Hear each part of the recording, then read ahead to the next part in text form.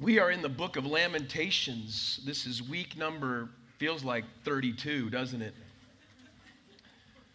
One of my friends I met with this past week said, right when I got to like sit down with him and getting something to drink and hanging out together for a few minutes, and we're close, and he goes, when are we going to stop talking about Lamentations? And I said, well, we got like 2 more weeks. And then it's Easter. So we could use a lot of help for Easter. Brent's already announced that, and let us know how you can serve and help. Thank you for doing that. Lamentations has been important for me. I don't know about all of you, but I do know quite a few of you have responded in many ways. Even this morning, I got a text from someone who's not here that has recently, within the past year, like many of you, has suffered great loss. And how hard it is to enter into this topic, and how much of a struggle it can be for them. Even last week, they're here again, but Larry and the family just freshly, you've lost somebody days earlier. And how hard that is. And so I really applaud all of you, even if there's times when you can't make it, that you enter into it. We'll talk a little bit about that in a little bit, even more. And we'll get to hear from Renee in just a moment, David. I wanted part of this series to be us reflecting on what God is doing. I hope every week you feel like we've left you with hope as well. We do at Journey by taking communion together at every service. I told you before, it's like a little mini Easter. But at the same time, we want to give voice to the reality of life and where we're at. We want to engage in it. And I want to do that because it's always been a very hard thing to do. I mean, who wants to enter into the darkness, right? We want to run away. And we know that Jesus lights up the darkness, but it's still there. It's part of life. We must engage in it. I'm very proud of you for doing that and being here. And thank you. And today we will talk about it again, and next week we will wrap it up. Some of you are like, thank God. But I really encourage you to be here, and we'll talk next week more about justice. How do we as a community of people look at what's happening around the world? How do we engage with that? Some of the things that don't immediately, affect us in some way. So in giving a voice to it, one of the things we said each week is there's sin in us that we must deal with. Lamentations is a reflection of the people of Israel sinning repeatedly. God's faithfulness, yes, in it. His covenant is important. We need to know those things. But it has to do with the sin in them that they needed to repent and confess of. And some of you may be dealing with that today. You have a God that forgives. He loves you. It's his covenant with you. But we must repent, confess the sin, give voice to even that in us. We also said that there is the sin that's done to us. That some things are not, quote, your fault. Someone did it to you. Many of you suffer because of what happened in the past, because someone did something to you, and it has just in some way damaged you, destroyed you, hurt you. Apart from God's redemptive work, we can deal and have struggle with great suffering in that, can't we? An abusive spouse or parent or job. I mean, just to name just a small little part. We want to be able to give voice to that and deal with it. And then there's sin around us. And we'll talk even more about that next week. But there's just sin in our neighborhoods, our valleys, our homes, that we want God to change and do something different about. Last week in it all, we said these beautiful words out of Lamentations 3, right? It's where every pastor always wants to jump to. Leave 1, 2, skip 4, 5, and most of 3, and let's just hit the little pretty part, right? When I say that kind of jokingly, but that is exactly what God does not want us to do. We do not want to leave him out of all of life. So we want to see how he's faithful to us even when we're unfaithful, when we're hurting and suffering, and when you're struggling, or when you have doubt or worry or fear, whatever it may be. So one of the things that I've encouraged some of you to do is express in some way. It could be painting, it could be journaling, it could be screaming out in the woods, going and shooting your gun. I don't know what it is for you, eating. That's probably not really a godly, I don't know, I think it is, but express in very beautiful ways what God is birthing in you, even if it comes out at first painful and struggle. Well, David has done that. He sent me a song that he wrote out of last Sunday, and I asked if he would share it this morning. And I'm glad that he's going to do that for us at this time.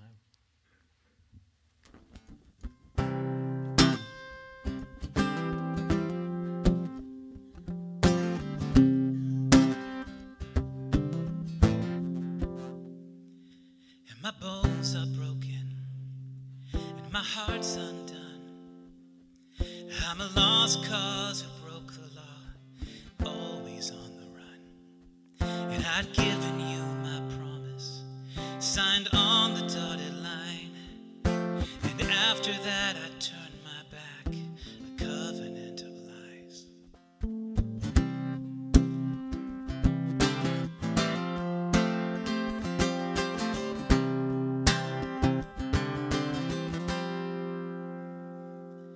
I'm a man of affliction, driven away from the only home I'd ever known. Now I'm dragging my chains.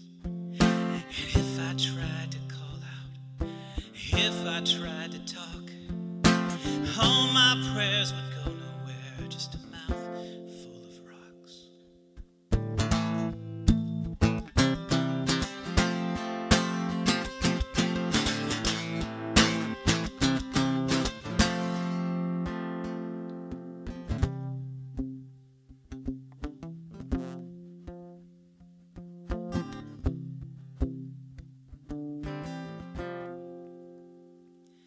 And all my riches have gone, and my glory days have fled.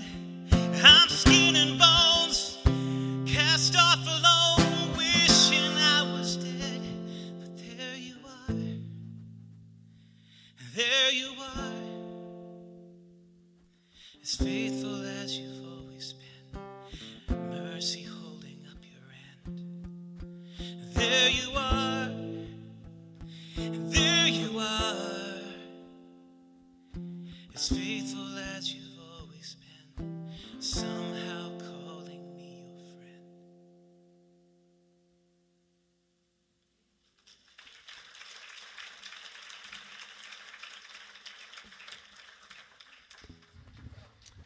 Thanks, David.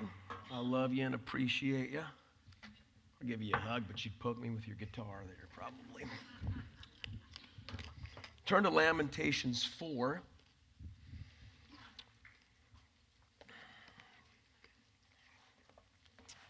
We're going to, in a moment, read through it.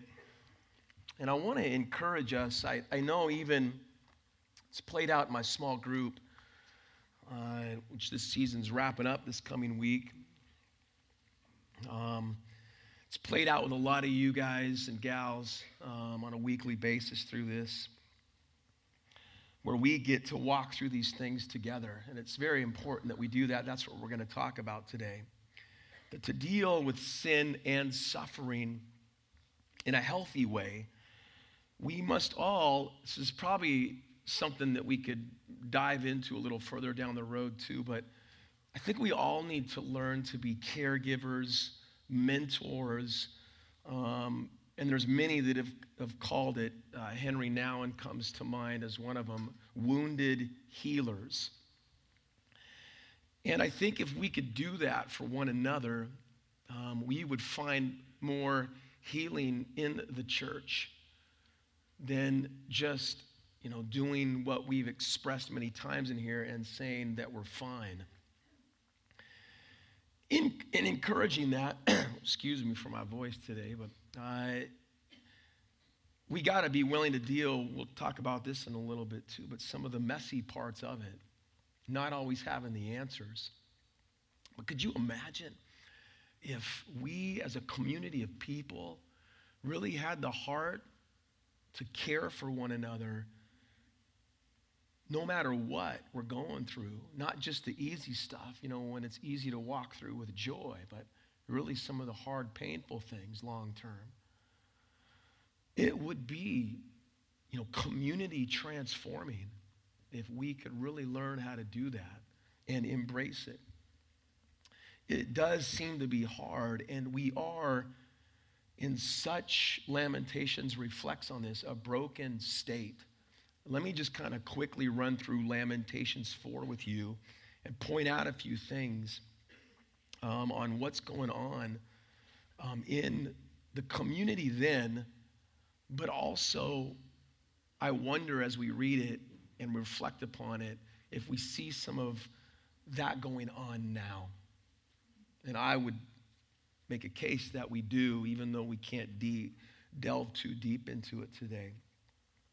But number one, Lamentations, these first two verses kick off, and really this is seen throughout all of Lamentations, and especially in 4, say that our value system is broken. So when I say these elements of life are broken, one of the things is our value system is broken. Lamentations 4, 1 and 2, here's the verses, say these types of things. How the gold has lost its luster. Even the finest gold has become dull. The sacred gemstones lie scattered in the streets. See how the precious children of Jerusalem, worth their weight in fine gold, are now treated like pots of clay made by a common potter. And throughout Lamentations 4, you'll see this element as well, even more. But one of the things that happens is the whole value system that the people had was broken. 1 minute, the gold is most important, and the next minute, it's lost its luster. So often, even in church, I know for us, it's been something that we continually talk about, and what we see in the Christian world today often is attractional ministry, celebrity, money, power, striving for success, even in the church. And when sorrow, sin, sadness, brokenness comes, we find that it has failed us. I don't care how much money you get, eventually it's going to fail you. Has anyone found that money gets rid of pain? Not just pain like physically, but the deep, broken-hearted pain. Man, it can make you feel good for a moment, can it? To go out, like even some of us, it's a sign of that. We got a lot of money. I feel bad. What do I want to do? Well, even if I don't got a lot of money, if I just got a card, I want to go shop. For a moment, it feels good, doesn't it? To buy something new, that feeling. But we see that all of that cannot fix the problem. Our whole value system is broken. Success, power don't provide answers to the world's problems, nor do our human achievements, personal kingdoms really impress God. God's value system is there to transform lives. And so the value system is broken. In Lamentations, it just starts laying that out. You guys have looked to the wrong things. Maybe even today, one of the things for you to evaluate is your value system. What do you hold in high value? What's important to you? It's going to drive you to the decisions that you make, especially when something's hard, especially when we have loss, especially when we're mourning or suffering.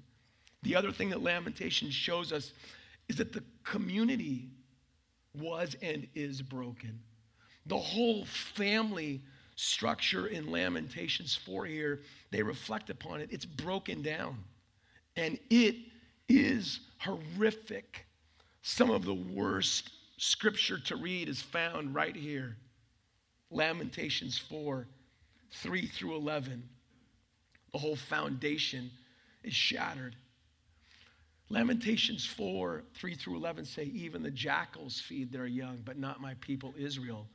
Listen to this. They ignore their children's cries like ostriches in the desert, who would at times abandon eggs. And there's a whole thing behind that we don't have time for today. But they ignore their children's cries. The parched tongues of their little ones stick to the roofs of their mouths in thirst. The children cry for bread, but no one has any to give them. The people who once ate the richest foods now beg in the streets for anything they can get. Those who once wore the finest clothes now search the garbage dumps for food. The guilt of my people is greater than that of Sodom, which was a horrible story if you know it, where utter disaster struck in a moment and no hand offered help. Our princes once glowed with health, brighter than snow, whiter than milk. Their faces were as ruddy as rubies, their appearance like fine jewels.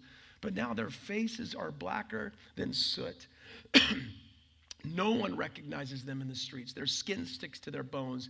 It is as dry and hard as wood. Those killed by the sword are better off than those who die of hunger.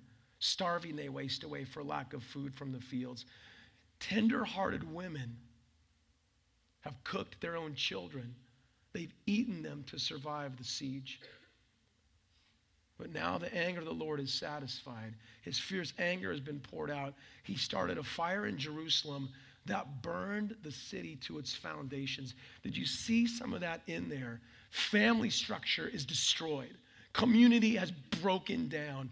And that last little verse says the foundations of everything are shattered. One of the things that happens if we don't reflect back on chapter 3 is we see the whole community is broken. We can look around right now and we see even the family structure alone has been devastated. Sin and suffering has visited the innocent. When we look at what's going on in the world today, within our communities, even in my own backyard, for example, my neighborhood, sin and suffering has impacted the innocent. Some of the little kids that run around our neighborhood are shattered by divorce and struggle, shattered by broken families. And it even says, like, tender-hearted moms have even abandoned that. You look around and see that the community is broken.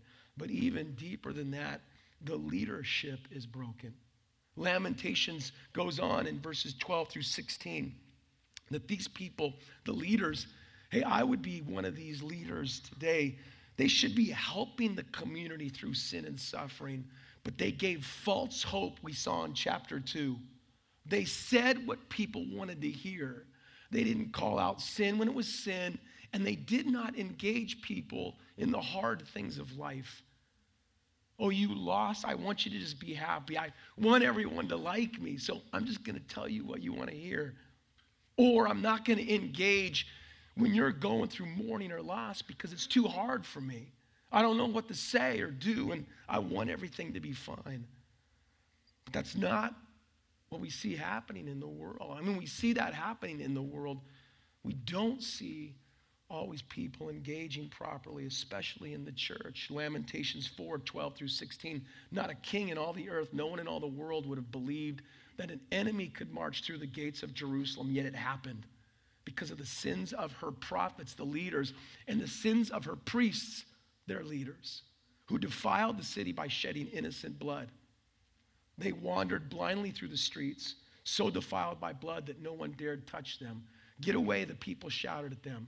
You're defiled, don't touch us. So they fled to distant lands, wandered among foreign nations, but none would let them stay. The Lord himself has scattered them. He no longer helps them. People show no respect for the priests and no longer honor the leaders. The leadership was broken. It's not a great time for the nation of Israel. I mean, we can even apply that to today, huh? Do you look around our nation, even our communities, and go, man, we got such strong leadership. The world's going to change. This is awesome.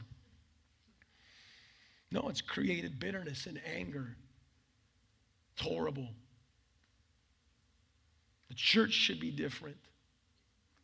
The way we engage with the lost, the hurting, the struggling, and the sin. But even deeper, these last set of verses tell us that the world is broken. Lamentations 4:17 through 22. Others could not help them, and they looked to others for help.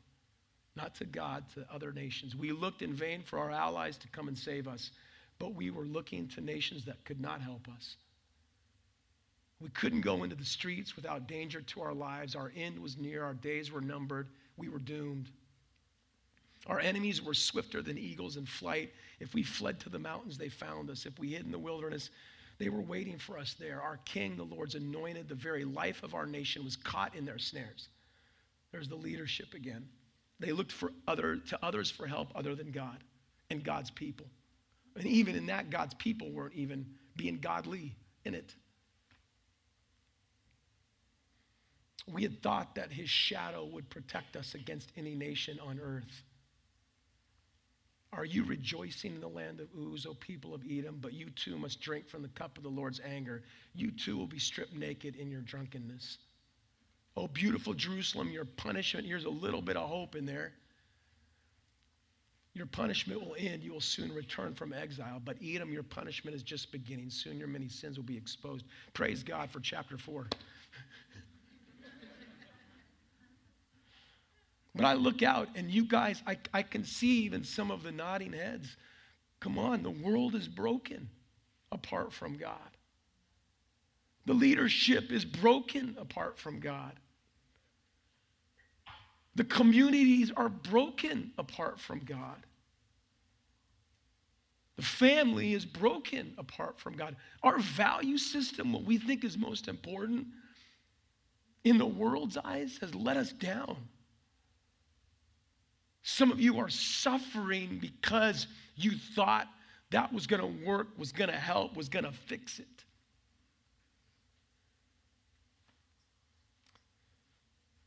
And even in that, we are broken. Some of us in here are hurting, suffering, struggling. Maybe it's sin in you. Maybe it's something done to you, some loss that you've experienced, or maybe it's something going on around you, but in some way, you either have and or you are. And if you're in here and everything, like I said last week, is in a sweet spot right now, pray, man, I just rejoice with you. But we're none of us going to get away from suffering, are we? And around us, there are people who are suffering and hurting that we in turn are supposed to come alongside. So today, I want to wrap up talking about how do we do that. But first, Renee Adams is going to come and share her story. Some of you know who she is. Greg was a friend of mine, and she's going to share what the past 6 months have been like in her life. For those of you that don't know, you'll get to hear a little bit of that. She's going to share kind of where she's at, what God is doing, and then we're going to pray, and then I'm going to talk to you for a few more minutes. So Renee, thank you. I'm very proud of you. I know this is a tough thing. These are scary people. Just look, right? So do you want a stool? Did you get that on? Good. I think I'm good right now. Can you guys hear me okay? Yeah, okay. Well, thanks for allowing me the opportunity to come up here and share my story. We'll see if I can get through it without crying. Like Ron said, the last 9 months for me has been just a journey. I lost my husband. I lost my mother. And I lost my uncle. And my stepkids, the 2 kids from my husband's previous marriage, have chosen to disown me. And So not to say that my grief is any more difficult or worse than what you guys are going through, because I know a lot of you guys out there, and a lot of you guys are going through your own struggles of loss or jobs or pets or whatever that might look like. A little bit of my history. I've always walked with the Lord. I don't know a time when I didn't know Jesus. My mother raised me in the church and really taught me a lot about faith and trust in the Lord. And I lived all my life and have lived, continue my life that way. The Lord has blessed me. I have so many wonderful things that the Lord's done in my life. One of those things was 19 and a half years ago. My husband and I married on this very stage. It was amazing, the best day of my life. However, in July, when my husband turned 52, it was on his birthday actually, his doctor called him and told him that he had non-smoker's lung cancer. And so about 3 weeks later, we learned from his oncologist that he was terminal and that he had 2 to 10 months to live. I learned later that it was closer to 2 than 10. Fortunately, praise God, his treatments worked, and his body really responded, so he lived a lot longer than what they thought. But that really is when I started my lamenting and my mourning, was when we found out that he was terminal, and that my best friend, the husband of my child, the father of my child, my co-worker, we worked together. My world, really, he was my person that I was going to have to, at some point, find out how to live life without him and find meaning in that life is the challenge that I struggle with more now. Shortly after my husband was diagnosed terminal, my mother was diagnosed terminal. She had congestive heart failure. And unfortunately, they both passed within 22 hours of each other at the end of May. So at one point, my mother had had a stroke and went into the hospital. It was about 5 days before my husband passed. And so my husband his health started going downhill very quickly towards the end. The last couple days were very fast. So I was put in the position where I had to choose between being with my mother on her bedside while she was stroking and continued to stroke in the hospital, or to care for my husband during his last hours. So I chose to be with my husband. That for me was the right choice, but it was a difficult choice to make at the time. I was not able to be there when my mom passed, which is what the Lord had, and I'm good with that.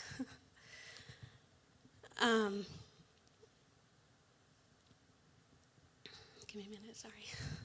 Michael just recently passed, which has kind of opened up the feelings and the emotions of the mourning. But the darkness that you feel, and I'm sure many of you know exactly what I'm talking about, the darkness and the pain of loss of people that you care about is just insane. I actually asked my doctor if he could die from a broken heart, because I truly feel it, or felt at certain times, that I literally was going to die, because I could feel my heart ripping inside of my body. It's just how this world experience. Like I said, I've always been close to the Lord, and have spoken to him, talked to him. Probably, if you've ever seen me in my car, I'm usually talking to the Lord, not singing or talking to anyone else. But I really found that after my husband and my mom had passed that, just go back a little bit. After my husband passed, my 2 stepkids chose to disown me and decided they didn't want to have a relationship with me, which was yet another pretty big loss to have, like, consecutively after the passings. Regardless, after that happened, I really felt like the Lord was asking me to trust him, and I felt like it was so difficult to trust him, because he just turned my life upside down. He took what I felt like was my whole world. Like, I don't have a husband. My mother's not there to comfort me with the loss of my husband. My husband's not there to comfort me with the loss of my mother. My kids don't want to be around me or have a relationship with me. I have my son, who's my husband and I's child together, and his heart was broken. He was suffering and struggling with the loss of his father. And what I realized was that I didn't want to disappoint the Lord by telling him that I didn't trust him and that I could not see how this is good for me. Like, I know and I believe what the Word of God says, which is all things work out for good, and that he has a purpose and that he has good things in mind for me. And yet, I don't understand how this is good. How is this good? I'm by myself. I don't have a mother. I don't have a husband. I don't have a coworker now. I don't, my son, he turned 18. He's going to graduate in June. Yay. He's going to go in the military in September. So I'm going to be completely alone with no family. How in the world, Lord, is this good? But I did finally have the opportunity and come to the place where I could tell him that and really pour out my heart and just say, Lord, I don't get it. I don't know. I don't understand how this is good. And instead of getting the condemnation and disappointing God, which is what I thought I was going to find when I went there, he actually wept with me, and he has met me in that place to realize that I don't see it. I don't. Even today, standing here talking to you guys, I do not see what his plan is and how this could be good. But I know his word is true. And that is where my hope is that he will make it turn out to be good. And that one day I will thank him for everything that I've gone through. Sharing about my experience with the Lord and where he met me and how he weeps with me and he counts my tears. I know that for sure. What I would encourage you guys is that something that I've learned through my brokenness and through my mourning, and that is that before I went through all of this, when I would hear about someone going through something difficult, I would have a hard time understanding what they were talking about or what that loss would feel like. And so I found it difficult to enter into that with them, to take a minute to feel what it would have felt like to be in their moment. But now that I've gone through this, and typically in that situation, I would encourage them. I would give them a scripture. I'd remind them of the truth that they would know or that I would know, that I would want them to remember and to encourage them. And really, I wanted to fix it and take away their pain. But what I've realized going through my journey is that the only way to go through the mourning and the lamenting and the pain is to literally go through it. All the way through it, to feel it, to allow the Lord to speak to us through it. And that means not fixing it for others either. So for me now, when I hear somebody's loss or struggle, I don't encourage them right away. I enter in with them and feel what it would feel like to lose your job or to lose your animal or to lose your health, your mobility, your job. So many different things that I know are affecting all of us in here. And then encourage. You cry with them. Maybe not even say anything to encourage them right up front, but just to be in that moment with them where it's not all right and it's broken and it hurts and it's hard. And you don't know whether it's going to be okay. I mean, you do know, but you don't know in that moment whether it's going to be okay or not. But just to meet them there and then encourage them. The encouragement is important, but it's also important to just be in that moment. So thank you.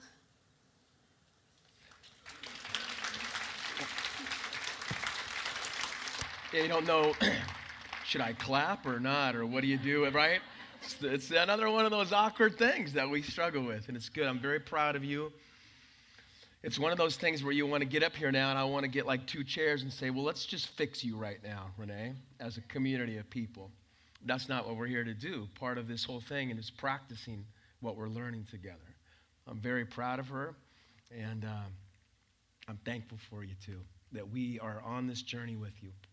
And we will walk through it with you. So I'm going to pray because she represents others out there that are going through same types of things. Even if it's not to that scale, it may be something that you want to, remember we talked about this, that suddenly you want to compare, well, mine's not bad as Renee. I didn't lose, it was husband, and literally within 22 hours lost mom.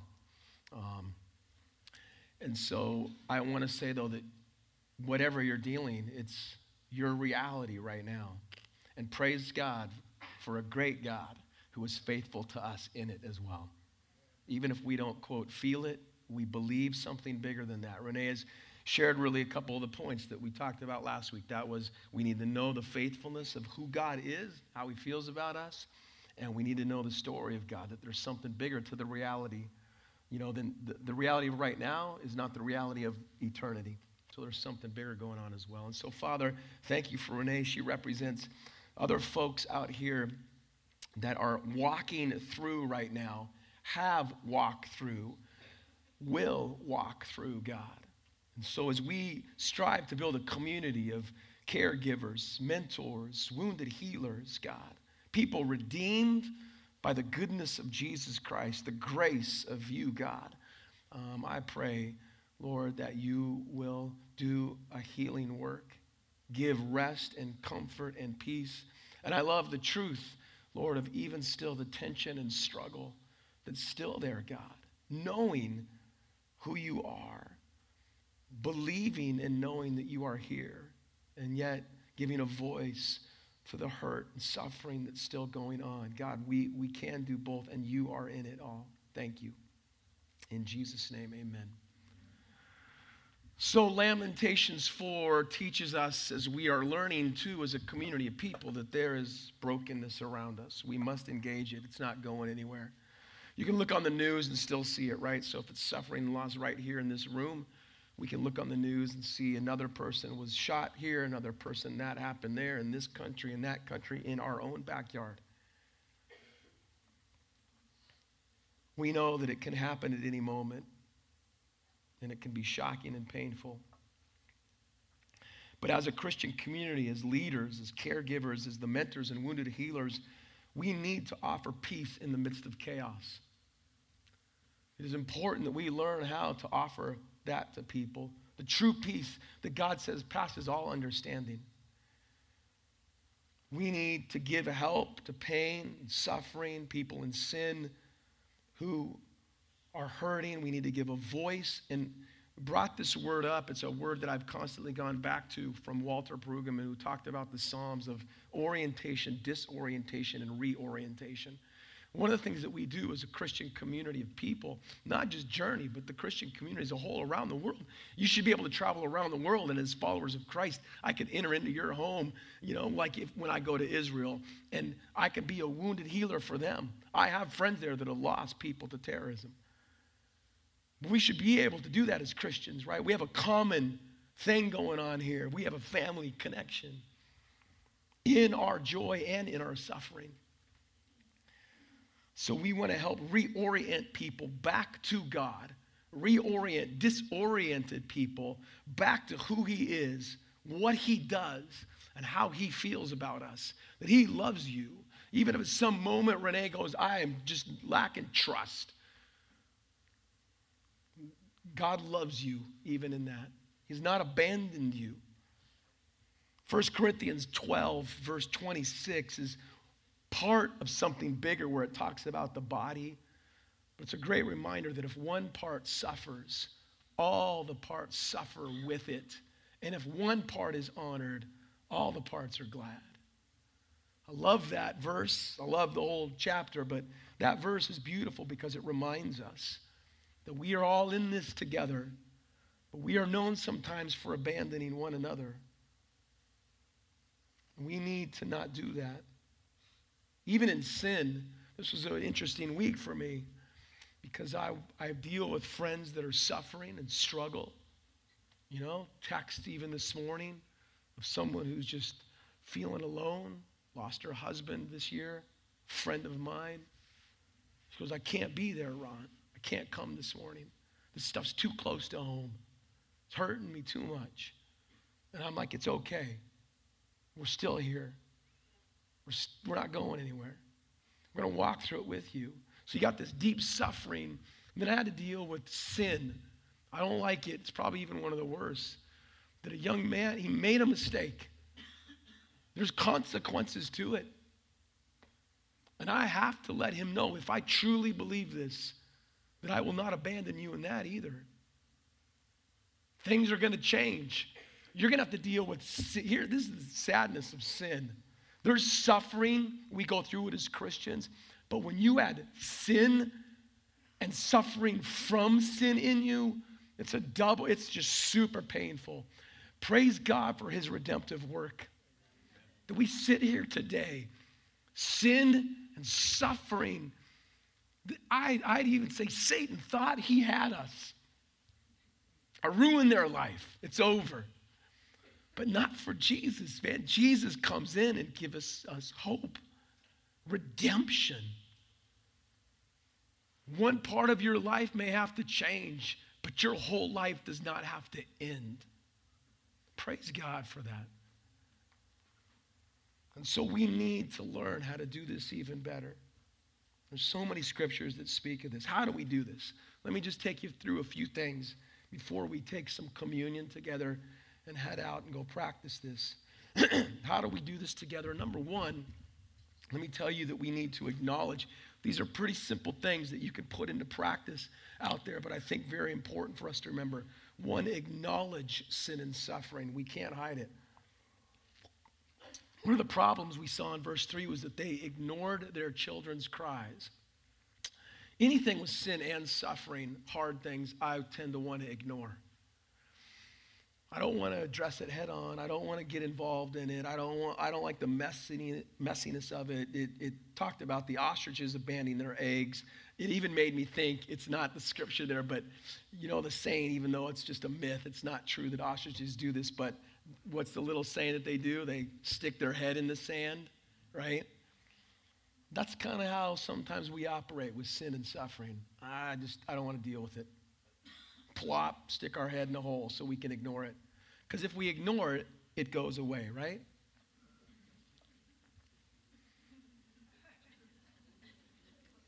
I wouldn't write that down as a point. Acknowledge sin and suffering. Another word would be confession. Confession works for sin and suffering. Part of that is lamenting. I like it. I like Renee standing up here. I like David singing that song. I like when you guys do that stuff. You know what you're doing? You're acknowledging, you're confessing. This is where I'm at. This is what I've done. But as followers of Christ, this is who he is. I like that. We have to acknowledge that. We can't put our head in the sand. 2, we need to offer help. Not to fix it. I think that's an important thing for us. Verse 6 said, the guilt of my people is greater than that of Sodom, where utter disaster struck in a moment. And what did it say? No hand offered help. The people of God did not come to help the people of God. We have to engage in it. It may, probably shouldn't even say may, it will get messy. You may not have all the answers or know what to say. Sometimes do you feel like when somebody's going through something, you're supposed to have the exact words to say? Or do you just want to get them out of that dark place? I just need to tell you something happy. So, you know why I think we do that sometimes? You know why I think I do it sometimes? It's because it's not about trying to make you happy. I mean, I want that. But you know what? I want to be happy. I don't like feeling it. You know how awkward it is even to sit here? I don't know about what it's like you watching, but sitting here listening to Renee, because you just want to make her happy. Just be happy, Renee. And that's not how this works, is it? We've got to engage in that, so we need to offer help. And here's where I want to encourage us. This is a tough one that I don't know how it always looks like, but we have to offer long-term help. For all of you in here that have lost someone, Christian community, we got this. We are great at bringing food. Are we not? It's like one of our strengths, right? It ain't in the Bible anywhere. Doggone it, somewhere in there, we made it a thing. We are awesome at casseroles that you can put in a freezer and heat up later on. And we don't do it like there's 2 people. Why are you making it for like 30 people, right? And every day you're bringing something. Now, it's not that we shouldn't do those kind of things. But what happens when we all just got to get back to work and just do our thing? We're not good. I'm not always good at long term. 6 months from now, a year from now, sometimes that suffering is lingering or there's consequences to things. Nobody's bringing food anymore. Phone calls stop popping in. We don't know what to say. It's a lot of it, I think. I don't know what to say to you. I feel like I got to act like it never happened. And I wonder if there's a better way for us to offer long-term help. I know there is, and we don't have time to talk about it all now, but we need to offer help. What does that look like, real quickly, to offer some help? One is we need to show empathy. We need to learn how to understand and share the feelings of another. Jeremiah does this in Lamentations. You know that Jeremiah, he's the prophet, we think, that wrote Lamentations. He's the guy that was the one dude that was standing up for God. He was not the guy that should be guilty for all this. But it's interesting, he writes a lot of lamentations, we believe. He suddenly puts voice to what everybody's thinking and feeling. Maybe you connected with David's song today, or Renee's voicing her heart. And Jeremiah puts a voice to that. I like that. He shows empathy with his people. What would this look like today in connection with a community of people? We'll talk next week about maybe more national or bigger type sin or suffering. But often an individual can put words to what the community or individuals within the community are feeling and cannot. So maybe some of you have experienced that already today. We need to learn to empathize with people. Romans 12, 15, 16. This is in the Message. Laugh with your happy friends when they're happy. Can I free some of you up? Like Larry's here again today and his family. In the past weeks, I kind of go by his moment, but we've laughed and cried. There are times when it's okay to laugh with somebody who's lost. Maybe you want to make sure it's appropriate at the time, but right? The Bible tells us, laugh with your happy friends when they're happy. Share tears when they're down.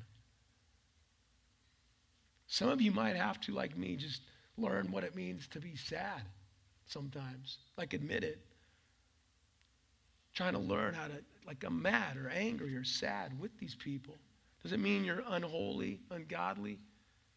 You know who God is. He's still there. I left the rest of the verse in there because it says, get along with each other, don't be stuck up.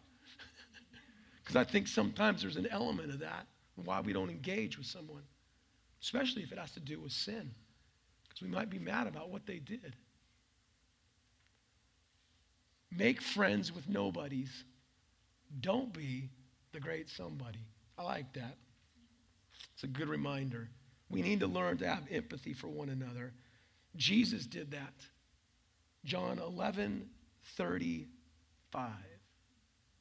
Memorize that verse right now. Before you go today, you all have to come up here and quote it to me. We brought it up many times. Renee did as well. Here's Jesus In the midst of he's going to do a great miracle, he loves these people. He enters into their lives. He stops. He pauses before he does anything else. And it just says he wept.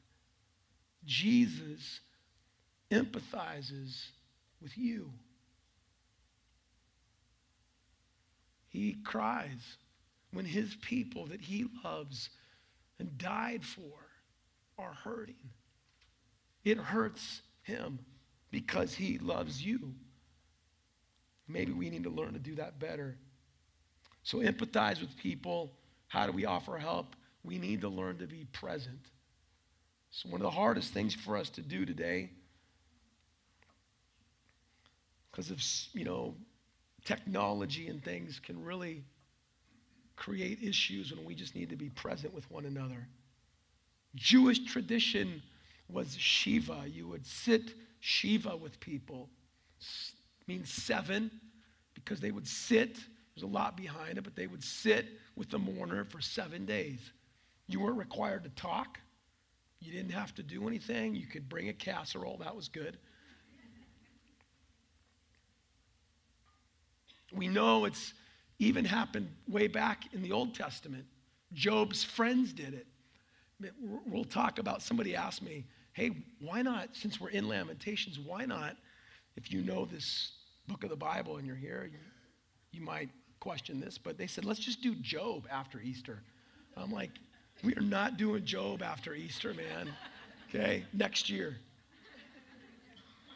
Job's friends, after Job has lost everything, come and sit, the Bible says in the beginning there, for 7 days with him, silent, until they couldn't stand it anymore. And they then proceeded for chapters to try to fix him. If you know the story, until God showed up and said, let me remind you of who I am, where I am. And in the end, Job was the only righteous one left sitting there. It's an amazing story. They practiced this. We need to learn how to do that and be present without trying to fix it. A lot of us need to learn to listen, to discern the individual, the situation, to other people that are present. Sometimes, I'm learning this too, when you enter into a home where someone is passing or sick or hurting, there's a lot of times when if you're observant to what's going on, you're not just there for the individual that's suffering, but you're there for the community that is suffering. We can forget about that sometimes. Loss doesn't just impact the one who's losing. It impacts lots of people. So we need to learn to discern that better and lament with them. Jesus did this with his disciples. Again, I point back to Christ. Our Savior experienced all these things. In Matthew chapter 26, before he dies on the cross, he takes Peter, James, and John, and it says, Jesus, he became anguished and distressed. He's going to die. And he tells them as they go into the garden, he says to pray, he says to them, my soul. Does this describe any of you today? This is coming from the mouth of Jesus, our Savior. He says, my soul is crushed. Not my arm hurts. Not my heart is broken. He says, my soul is crushed with grief to the point of death. And then he asks him, our Savior, man, he experiences this with you. He says, stay here. Just be with me. You don't have to fix it. We even know Peter tries to fix it. He grabs a sword and cuts off an ear of a... Jesus has to fix that now. Stay here and keep watch with me. I love it because it's our Savior saying, just be with me. There's a lot coming down the pike here, man. There's a lot that's going to happen. Be with me. And then the last thing I want to tell you today before we have communion and the worship team can come so we can wrap up. But we need to lead them to God. As followers of Christ, we follow a faithful God. We need to lead people to him. We need to pray with them, not just for them. Many of us need to learn. I think I'm 50-50 right now. When you go, I need prayer, Ron, to stop. Let's pray right now. It doesn't always work that way because of circumstances, but a lot of times I can't just throw out the cliche, yeah, I'll pray for you, and then go about my business. But some of us need to stop at that moment and pray with them, not just for them. It's both. As I said earlier, we are reorienting people back to God. Some of them so disoriented that they're lost, or they feel lost at that moment. And so one of the things as followers of Christ in all these things that we're trying to do and we need to practice, and we are going to have to practice at it, is we're reorienting people back to him. Back, Renee even said it, through the darkness. If you were here last week, I recommended this book. I'll even, get more of them to give out, but it's called A Grace Disguised by Jerry Sitzer. It's fantastic. If you know anybody that's going through any type of loss, especially the loss of a loved one, this is a fantastic book, A Grace Disguised by Jerry Sitzer.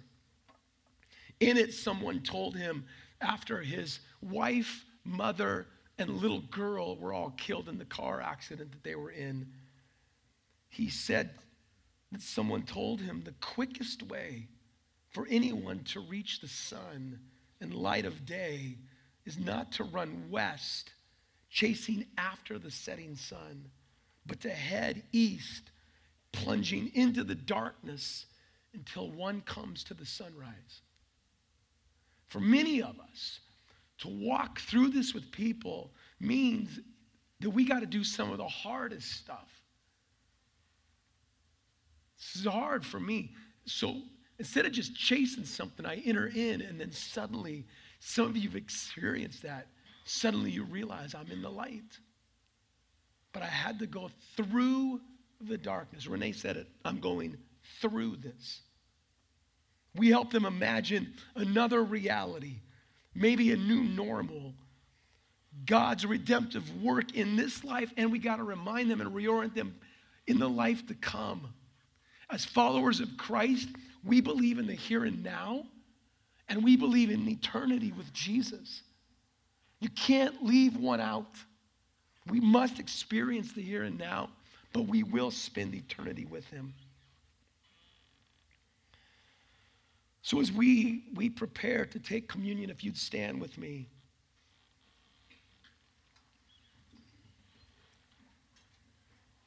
I think we need to practice this as a community. Maybe today there's someone that you need to empathize with or reorient to God or whatever.